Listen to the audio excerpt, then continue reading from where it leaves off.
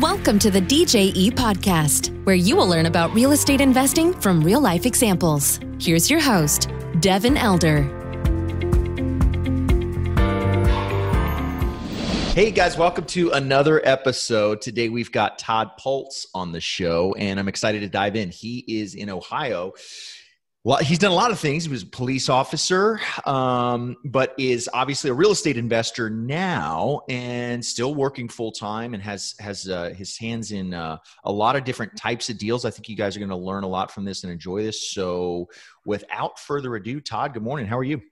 Good, Devin. How you doing, man? Is it warm out there in Texas? You know, we just got our first set of cold weather. We're celebrating. You know, the mornings are in the mid-60s. I walked out with a jacket this morning. That was a little ambitious. Didn't quite need it, but it was a little cooler than, the triple-digit stuff we've seen all summer. So now, jackets in Texas mean like 80 degrees for you guys, right?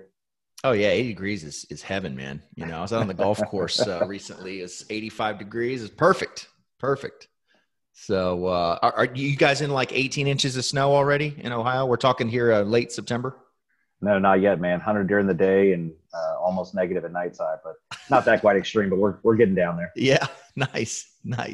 Well, listen, for folks that aren't acquainted with you, they're not in your universe, maybe a little background, you know, where'd you grow up? And then I always would like to know the pivot point for what transition people into real estate or pique their interest initially? Yeah, sure. So I grew up in Riverside, Ohio. It's a little suburb right outside of Dayton. It borders Dayton. Pretty similar demographic. But for me, I grew up in a trailer court. You know, I actually lived in the projects, you know, for a little bit while I was young. And then we moved to the trailer court and grew up fairly poor without a lot of money, without a lot of guidance on financial, items that would help me be successful. And from high school, I dug into the police academy and became a police officer. I did that full time for about 5 years and dropped down to part time the last 9 years of my career or 10 years of my career, and was a corporate investigator for a large retail company. So I traveled the country and did interrogations on internal theft and large booster crews, and always kind of had like a little eye on real estate. You know, when I was a single guy, I think I ordered the videos from an infomercial one night, like late at night at 3 a.m. They set my house forever. I never watched them, never read any books I bought. But was always kind of interested. And I think there was some shows like just coming out right around then that was very interesting. But my wife and I now, my current wife, when we first started dating and we were, together, we were at her house one day and watching a movie, and we looked outside, or I didn't, she did. And the tow truck had pulled up and was repoing my car, man, my truck. Oh, wow.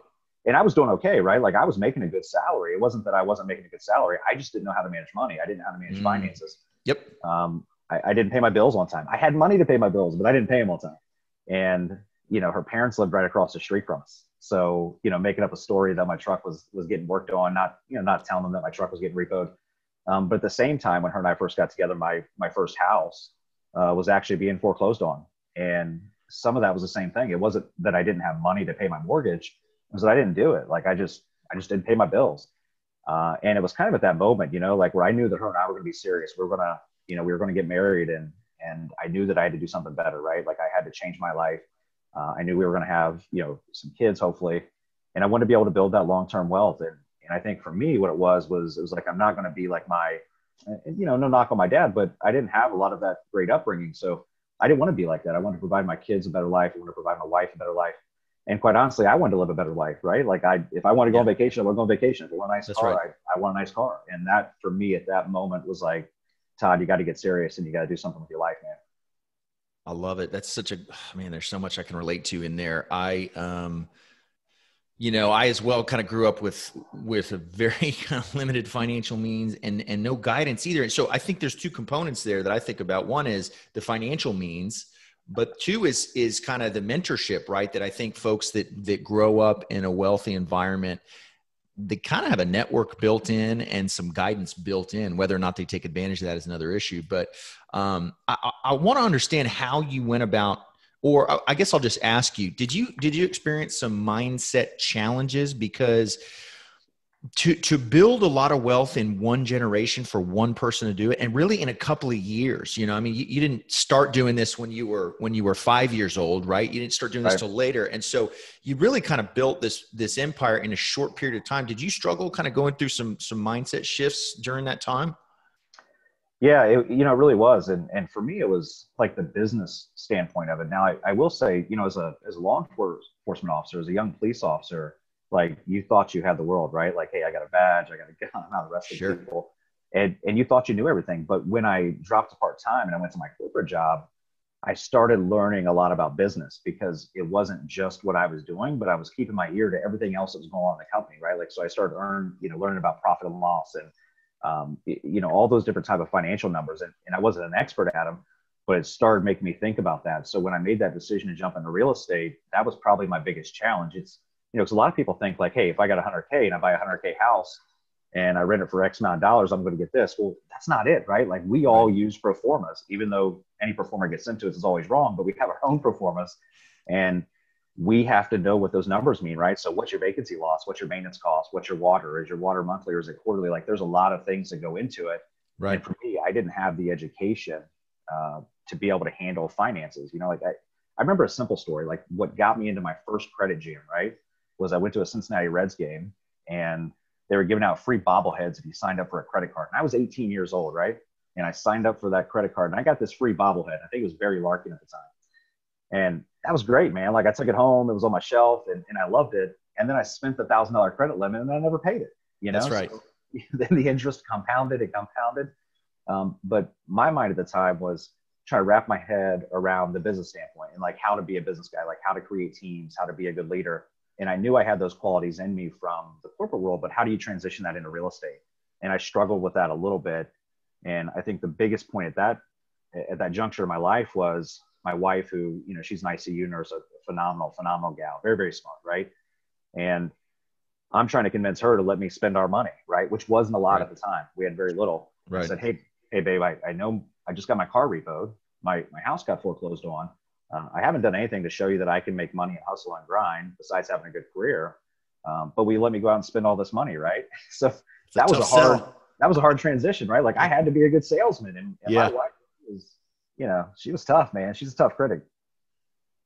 That's critical, right? Like if the house, the house is divided, that's going to be real tough to go out and do the investment stuff for sure. So I guess presumably you're able to win her over early on, or do you still, is she still kind of a check and balance for you on some of the investment stuff? Yeah, she is for sure a check and balance for me. She just in the last year, I've seen a little bit more freedom. And I know that like guys can come on podcasts or they can talk to their buddies and they can say, oh, I run the roost and whatever. I am very realistic. Like I know that I don't do anything crazy with money unless she approves of it. Yeah. Now, sometimes she doesn't understand the deals, right? Because we're creative financiers. Like we're jumping into crazy deals and she doesn't want to hear all that, right? What she wants to know is if you spend X amount of dollars, how much money is coming back into our pocket? Yeah. And the biggest challenge for us and going back to mindset was, growing up, the only thing I ever heard was like, don't create debt, like pay everything off. Like, I didn't do that, but I still heard that as an adult. So changing my mind and understanding how to use leverage and debt to be successful, that was hard for me. And that was probably the hardest pivot for her, was to start learning that, hey, it's okay, right? Like we talked about my truck. I had a, Ford truck and I still have it. And I think I owe like $10,000 on it, but the interest rate is like below 4. Yeah. So trying to get her to understand that, yeah, we got the money to pay that off, but why would I? Why would I do that? If I spend that $10,000, I can take $10,000 and I can buy a quad for $100,000 or, whatever it is. And I can make a ton of money off that. Right. So why waste that money? Yep, that's right. Yeah, it's a huge mindset shift from kind of that middle-class mindset of eschewing all debt to, we're looking at a deal right now. It's $16 million loan. It's sub 3%. I'm like, this is a bonanza, right? But it took years to kind of get to the point where I was okay with that. So you have like 100 doors now plus. What was your first real estate deal that you went out and did? Yeah, so that year that my car got repoed, which was the end of 2012, 2013, when I made the decision I was going to do it, I had worked off duty for a security company and was friends with the family for, forever since I had started my police work. And I knew that the owner of that security company, he had acquired like 30, 35, 40 doors, whatever it was at the time. just kind of, I wouldn't say luck because he's a hustler and he works hard. Sure. But he had those doors. So I went to him and said, hey, I got, 10K. And at that time, 10K was my savings. That was a retirement account. That was the only thing I had at that point. Yep. And I went to him and said, I had 10K and hey, will you match my 10K and let's buy a property? And at that time I said, let's buy a quad for 20K.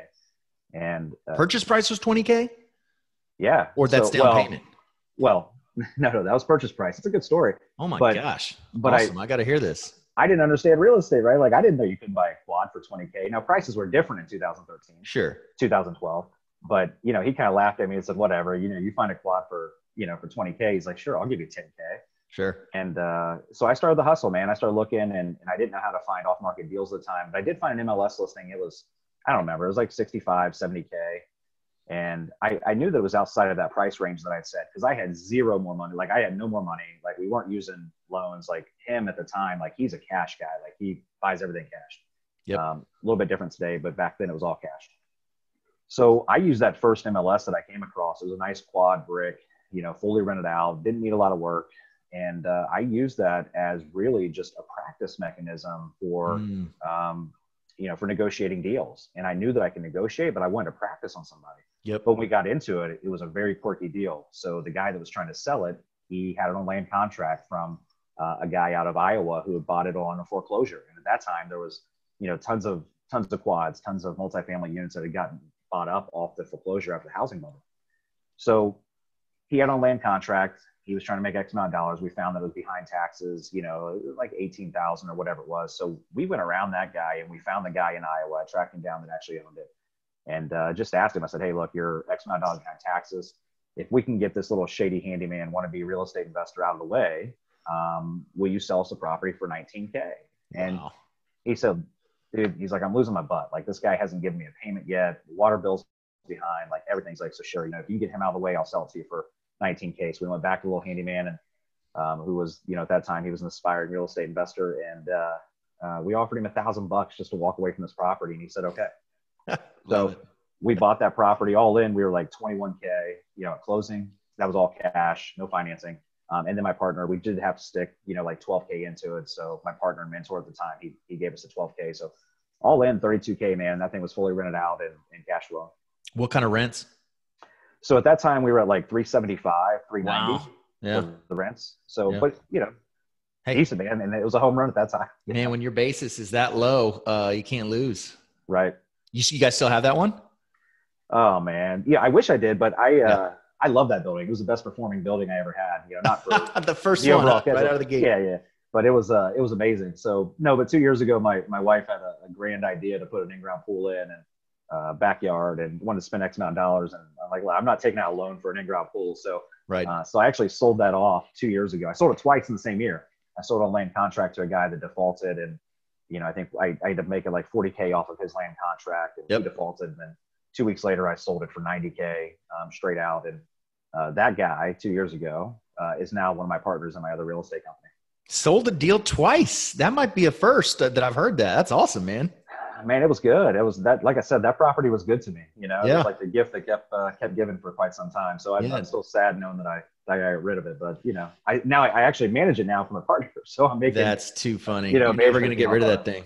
Right. That's awesome. So that first deal, that's a cool story. I appreciate you sharing that.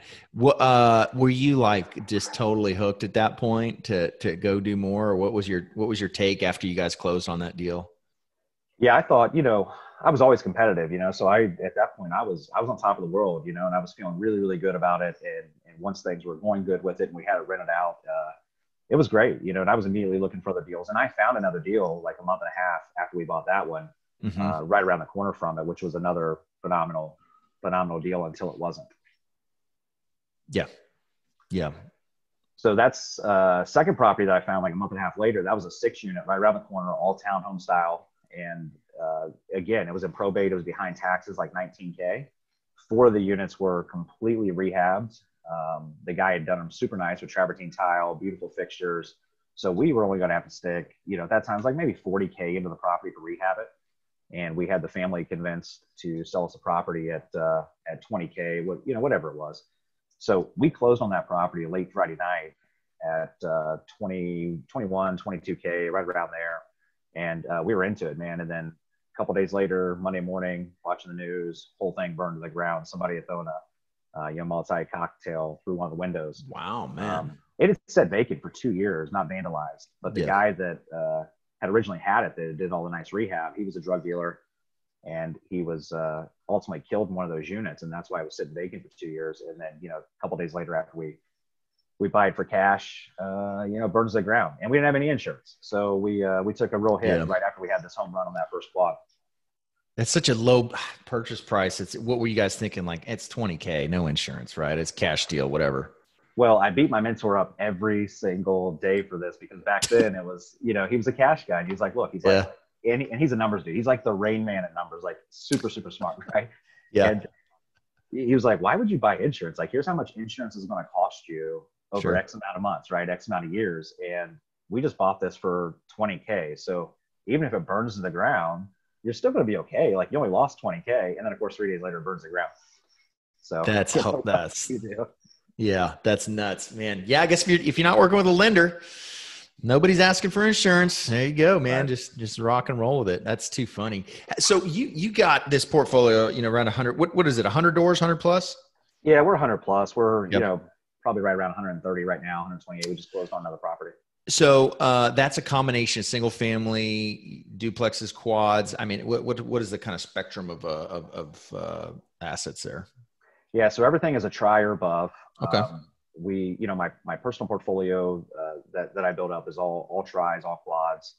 And then our other real estate company, where I have a couple of partners on, those are all 8 units and above. So we have some 8s, we got a couple 16s, we got a 21 unit. So we're focusing on, a little bit bigger deals over there. Yeah. But yeah, we don't do any single family home. I mean, I have one single family home in my portfolio, and the only reason I keep it is because I bought it for $2,000 back taxes, stuck $10K in it, and it rents for $725. Yeah, it's hard to beat that. Yeah. I mean, I can't even, it only appraises at $50K. Who cares? But it's a phenomenal property, right? But I don't mess with duplexes. I don't mess with single families. We do a lot of fix and flips, but at the end of the day, I like the odds better when I got more units, No doubt. So how are you approaching property management on that type of a portfolio? This is all one market, right? Yeah. We're focused strictly in Dayton, Ohio. There's still a lot of good property left here. So I manage all the properties. I self-manage, all of our doors and run all that. And, the partnership itself is kind of set up uniquely in that we have one gal and guy that they're focused on financing and getting us private funds. Nice. They work all the bank loans and all the refinance. I'm the management piece. And then our fourth partner, he's like the umbrella that comes in and puts the choke collar on us when we're trying to stretch too thin. That's right. What, you guys on some management software for the whole thing, or is it a patchwork of different stuff, or how do you treat that? Yeah. So I use Buildium, Buildium software, which I love it, man. It does everything for me, finances, it keeps me organized.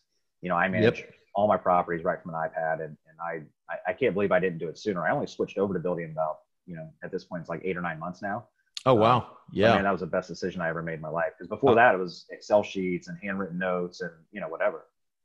Yeah, man, we've been using Buildium. My first rental, this is 2000. I've been using Buildium since 2012. My first rental house, and then we've put hundreds of houses through it. We do all our flip accounting in there too. Mm-hmm. And the multifamily stuff we're on another platform, but I like Buildium, man. We've been a customer for a long time, and it's a good platform. I'm a partner on an 88 unit that a friend of mine's buying, and they're using a Buildium on that. Bigger building. It's awesome. And especially if you guys just got switched over to it. I mean, that is a game changer, right? Paying your vendors, ACH, and you guys taking rent payments online through there too?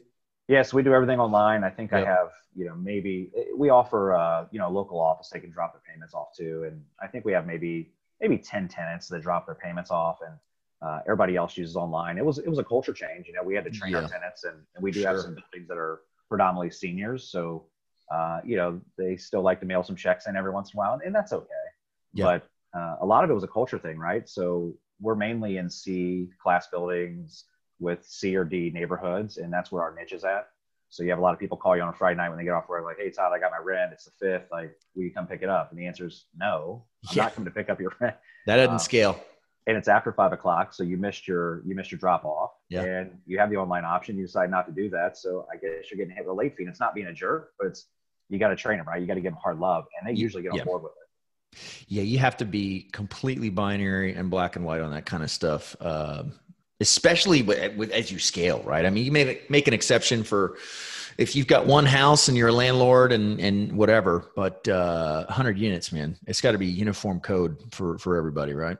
Yeah, consistency is key for us, man, and you know, especially with everything, like legal wise, you know, liability wise, it's everything's consistent. There is no, and I've learned the hard way. I was sued before for some silly stuff, and I learned very quickly, and I won that. But consistency is number one key anytime you're going to go into any type of legal or liability battle, and that's how we really try to manage. Yeah, that's a good point you bring up. It's a good way to frame it for residents too. You know, if somebody's asking for a break or something like this, it's like legally I can't treat you any different than everybody else. And if I do that, that's not okay from a legal perspective to treat you any different. So yeah, you're getting a late fee or you're getting evicted or whatever, but I can't give you special treatment when I'm not giving that to everybody else. So sometimes that's a decent way to frame it to a resident. Yeah, no, I agree completely. So what do you guys, so you're still a full-time job, and then you've got a variety of these real estate companies. What are you seeing kind of for the next year for you guys? Is it just continue to scoop up deals as they come up, or what's on the horizon for you for the next year or so? Yeah, so we're busy now. Let me just be transparent. So I do work a full-time job. I am VP of a large security firm, but the owner of that is also one of my real estate partners. Okay. My original partner, my mentor. So I have incredible flexibility, and he has a really, really cool program that he runs. He runs some addiction treatments in the area, and they have a large transitional housing program over there. So I manage all that for him. Mm-hmm. So I'm just kind of the firewall for our security company at this point. And, sure. and that's good. So I don't want people to think I'm going in and clocking in 9 to 5 and still doing this, because that wouldn't be fair to anybody that's listening to a podcast. Yeah. Right. But at the end of the day, for us, we're continuing to scale. So, from a couple of different standpoints, me personally, I have quite a few investors out of state that I've become, friends with and close with, and I'm continuing as a realtor to buy properties for them and help them scale in our area, because there's still a lot of good deals, which is ultimately growing my property management side of things. Sure. Yeah. Which has also helped me kind of bring in more of a team to help me with my projects, which is great. We have, our partnership. We're going to continue focusing on multifamily. For us, man, like every day I'm out driving for dollars and finding properties. Like that's how we do it off market, owner finance or, some really great deals. We figure out when we get into an off market deal, whether we want to keep it, whether we want to, wholesale it off to somebody, which we don't do very often. We tend to keep pretty much everything we get off market. Yep. But we also got some land development going on right now. We have, a small pocket community of 1,200 square foot homes that we are getting ready to pop down in Riverside, Ohio. The city's been just really, really friendly and incredible to us. And then we have 23 acres that we're getting, that we just purchased that we're doing a subdivision on, and also some row style townhomes in there. So we'll end up having, 150, 160 doors that we're doing on that subdivision. Yep. And we're still flipping stuff, man. So like for me, it's like whatever deal comes our way, like we're going to do it. If it makes sense, the numbers make sense, we're going to jump in. And that's just kind of our philosophy. If it doesn't make sense, we're walking away. We don't buy turnkey stuff. We don't want to buy value add. And we're going to continue scaling. So I would, over the next year, I would hope that our real estate company, our goal really over the next 12 months is to get closer to that 1,000 door mark. Outstanding. Yeah. I mean, look, if the deal pencils and it works in your market, do it. On the development stuff, are you guys taking it all the way to completion and sale? Is it build to rent? What's the plan there? Yeah. So from the development side, it's kind of a unique story. I became friends with a developer who actually developed my neighborhood that I built a house in with my wife. Him and I started off a little bit rocky because he was trying to charge the HOA like this large $60,000 loan, right? So I went through all of his financials, and at the end of the day, like we went back and forth, right? And at the end of the day, we settled for like $5,000. Okay, so we started off really, really rocky, and then we just kind of became friends. And over the time, what I'm really good at is I have a pretty good eye for properties and kind of trending type properties, right? So the one that him and I are working on together now is that 1,200 square foot homes. And the way that came about, we bought 2 homes on basically 12 lots, and it was like 2.5 acres. We rehabbed one home that's renting out for $750 now. So I think we got, we bought this whole deal for $50,000 and we stuck $20,000 in the rehab. So we're all in at $70K. Yep. But then we took the other 10 lots and we wanted to do something kind of trendy and really just do like a little pocket community. And So I went to him and asked him if he would develop that for us. And then instead of doing the development work for us with the utilities, he asked if he could just buy the land and do the development. So that's kind of how we're working it out. But I'm taking him through and assisting him through the city. He doesn't need me, but I'm local in that community. So we're going through the zoning and the permitting, and I'm involved in all those meetings with city council, and they're ultimately going to develop it and put it all in there. And then they gave us a pretty nice purchase price on the property. So and that's kind of the second subdivision. We're just kind of partnering up. I wouldn't call it a JV, but we're helping them through. So we did the environmental studies. We are filing all the zoning with the city for them and all that good stuff. But then when we get to that point where we have things approved, they'll come in, they'll develop that land, they'll do the subdivision, and we have our agreement set up with how that will, kind of pan out from profit standpoint for us.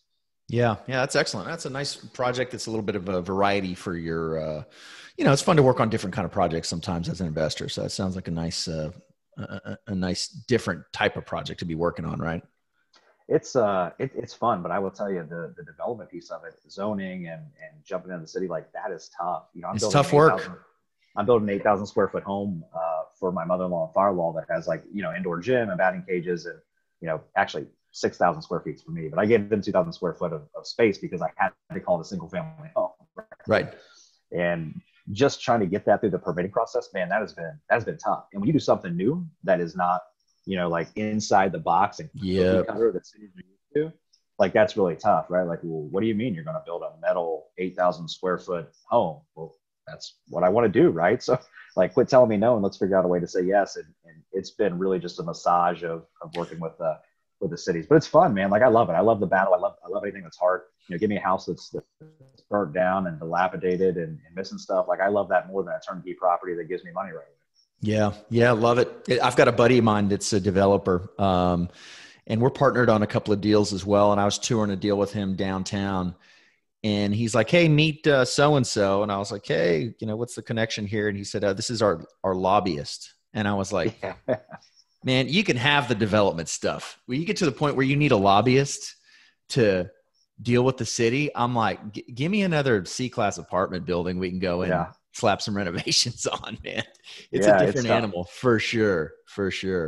Well, this is awesome. I appreciate the overview. What would you say to somebody that is listening and wanting to become a real estate investor, build a big portfolio, build a bunch of net worth and cash flow, but they haven't started yet or they're kind of at that cusp? What would you say to that person? Yeah, I kind of just recently got active on Bigger Pockets last several months and Instagram and not because I'm selling anything, not because I'm syndicating, just having fun with it, man. And like helping some young people and I'm doing some mentoring for some couples here locally. Cool. And I tell them all the same thing, right? Like when you're ready to jump in, you're ready to jump in, but like, let's make sure you're set up to do that, right? Like, let's know where you're getting your money from. Let's know what numbers make sense. Let's know what your goal is and your strategy is. If you want to burr a property, like we need to know, and you need to know what those numbers are. If you want a turnkey house, like you need to know where those numbers fall in at. Yep. So helping them understand kind of that piece of it. And I think you can get a lot of that, man. Like listen to great guys like you've done some really huge stuff. And, I listen to your podcast. I listen to you on Whitney and you've done a ton of podcasts. So, listen to guys like you and Whitney Sewell and Bigger Pockets and being all over there and just learning. That's the first thing, like just learn. But the thing that keeps everybody out of real estate is fear, That's right. And they get that, I hear it all the time, the analysis paralysis and whatever, but you just got to jump in and you got to wait for that right deal. But when the right deal comes along, like, don't think about it, just do it, and you got to know where the money's coming from first. And if you're not ready, and I see a lot of guys, like I had one, send me a message last night that was, hey, I want to jump into real estate and I want to be like you, but I don't have any money. I want to jump in with zero money on my pocket. I said, okay, you can do it, but it's going to take you a little bit longer, right? Like I'll tell you how to get there, but that's a lot harder. And he's like, well, what if I just wholesale? I said, well, of course you can just wholesale if you want to wholesale. Now I got my own feelings about wholesalers, but at the end of the day, you can do whatever you want, but you don't need me to tell you what to do. There's so many guys out there with videos and instruction out there for free. Like you don't need to go out and buy a $10,000, $15,000 mentor or coach. Like there's so many incredible guys and gals out there. A lot of ones that I follow on Instagram that they post videos every single day. Like I'm starting to post videos every single day and it's all for free. Like like yesterday I did a video of a 10 unit we took over. And like, if you're going to buy a 10 unit, like here's the steps you need to do before closing. Here's what you need to do the day after closing. That's out there. Like you just got to learn, but you got to immerse yourself in there and drown yourself with real estate, and you got to be all in. You can't be half in. Like, you can't have one foot in the water. Like, you got to jump in, man. I love it. You got to be all in. And that's the difference between the people that have a portfolio like yours and all the people the huge contingent of people that want to be doing this. There's a commitment level at some point, that's how it was for me years ago. I said, this is it. This is how I'm going to do it. This is going to work. And I'm all in, and that was the scariest thing I've ever done. Right. And that's how it goes. Got to get on the other side of that fear. And then things start to happen. I like what you said though, about kind of picking, this is something I kind of counsel people a lot on too, that want to get into real estate. It's like, well, you have to define the outcome. There's too many options on the menu to just jump into something. I mean, do you want to syndicate 100 units? Do you want to own a single rental house? Do you want short-term rental? Do you want to build stuff? I mean, there's too many options. You got to pick something. And once you pick an outcome for yourself, then you can kind of reverse engineer it and fill in the pieces and build the team. But you got to start with the end in mind. Otherwise, it's just too confusing. There's too much stuff to learn. There's too many ways to make money in the biz to just start chasing it all. Right. In the beginning, anyway. Eventually, you can go do all that stuff. But yeah. I mean, you do some diverse stuff, and I think you're doing some bigger deals than I'm doing, but you're kind of the same way, right? Like, the good deal crosses your path. You're not gonna turn it down. But when you first start in real estate, like, you don't have those skills.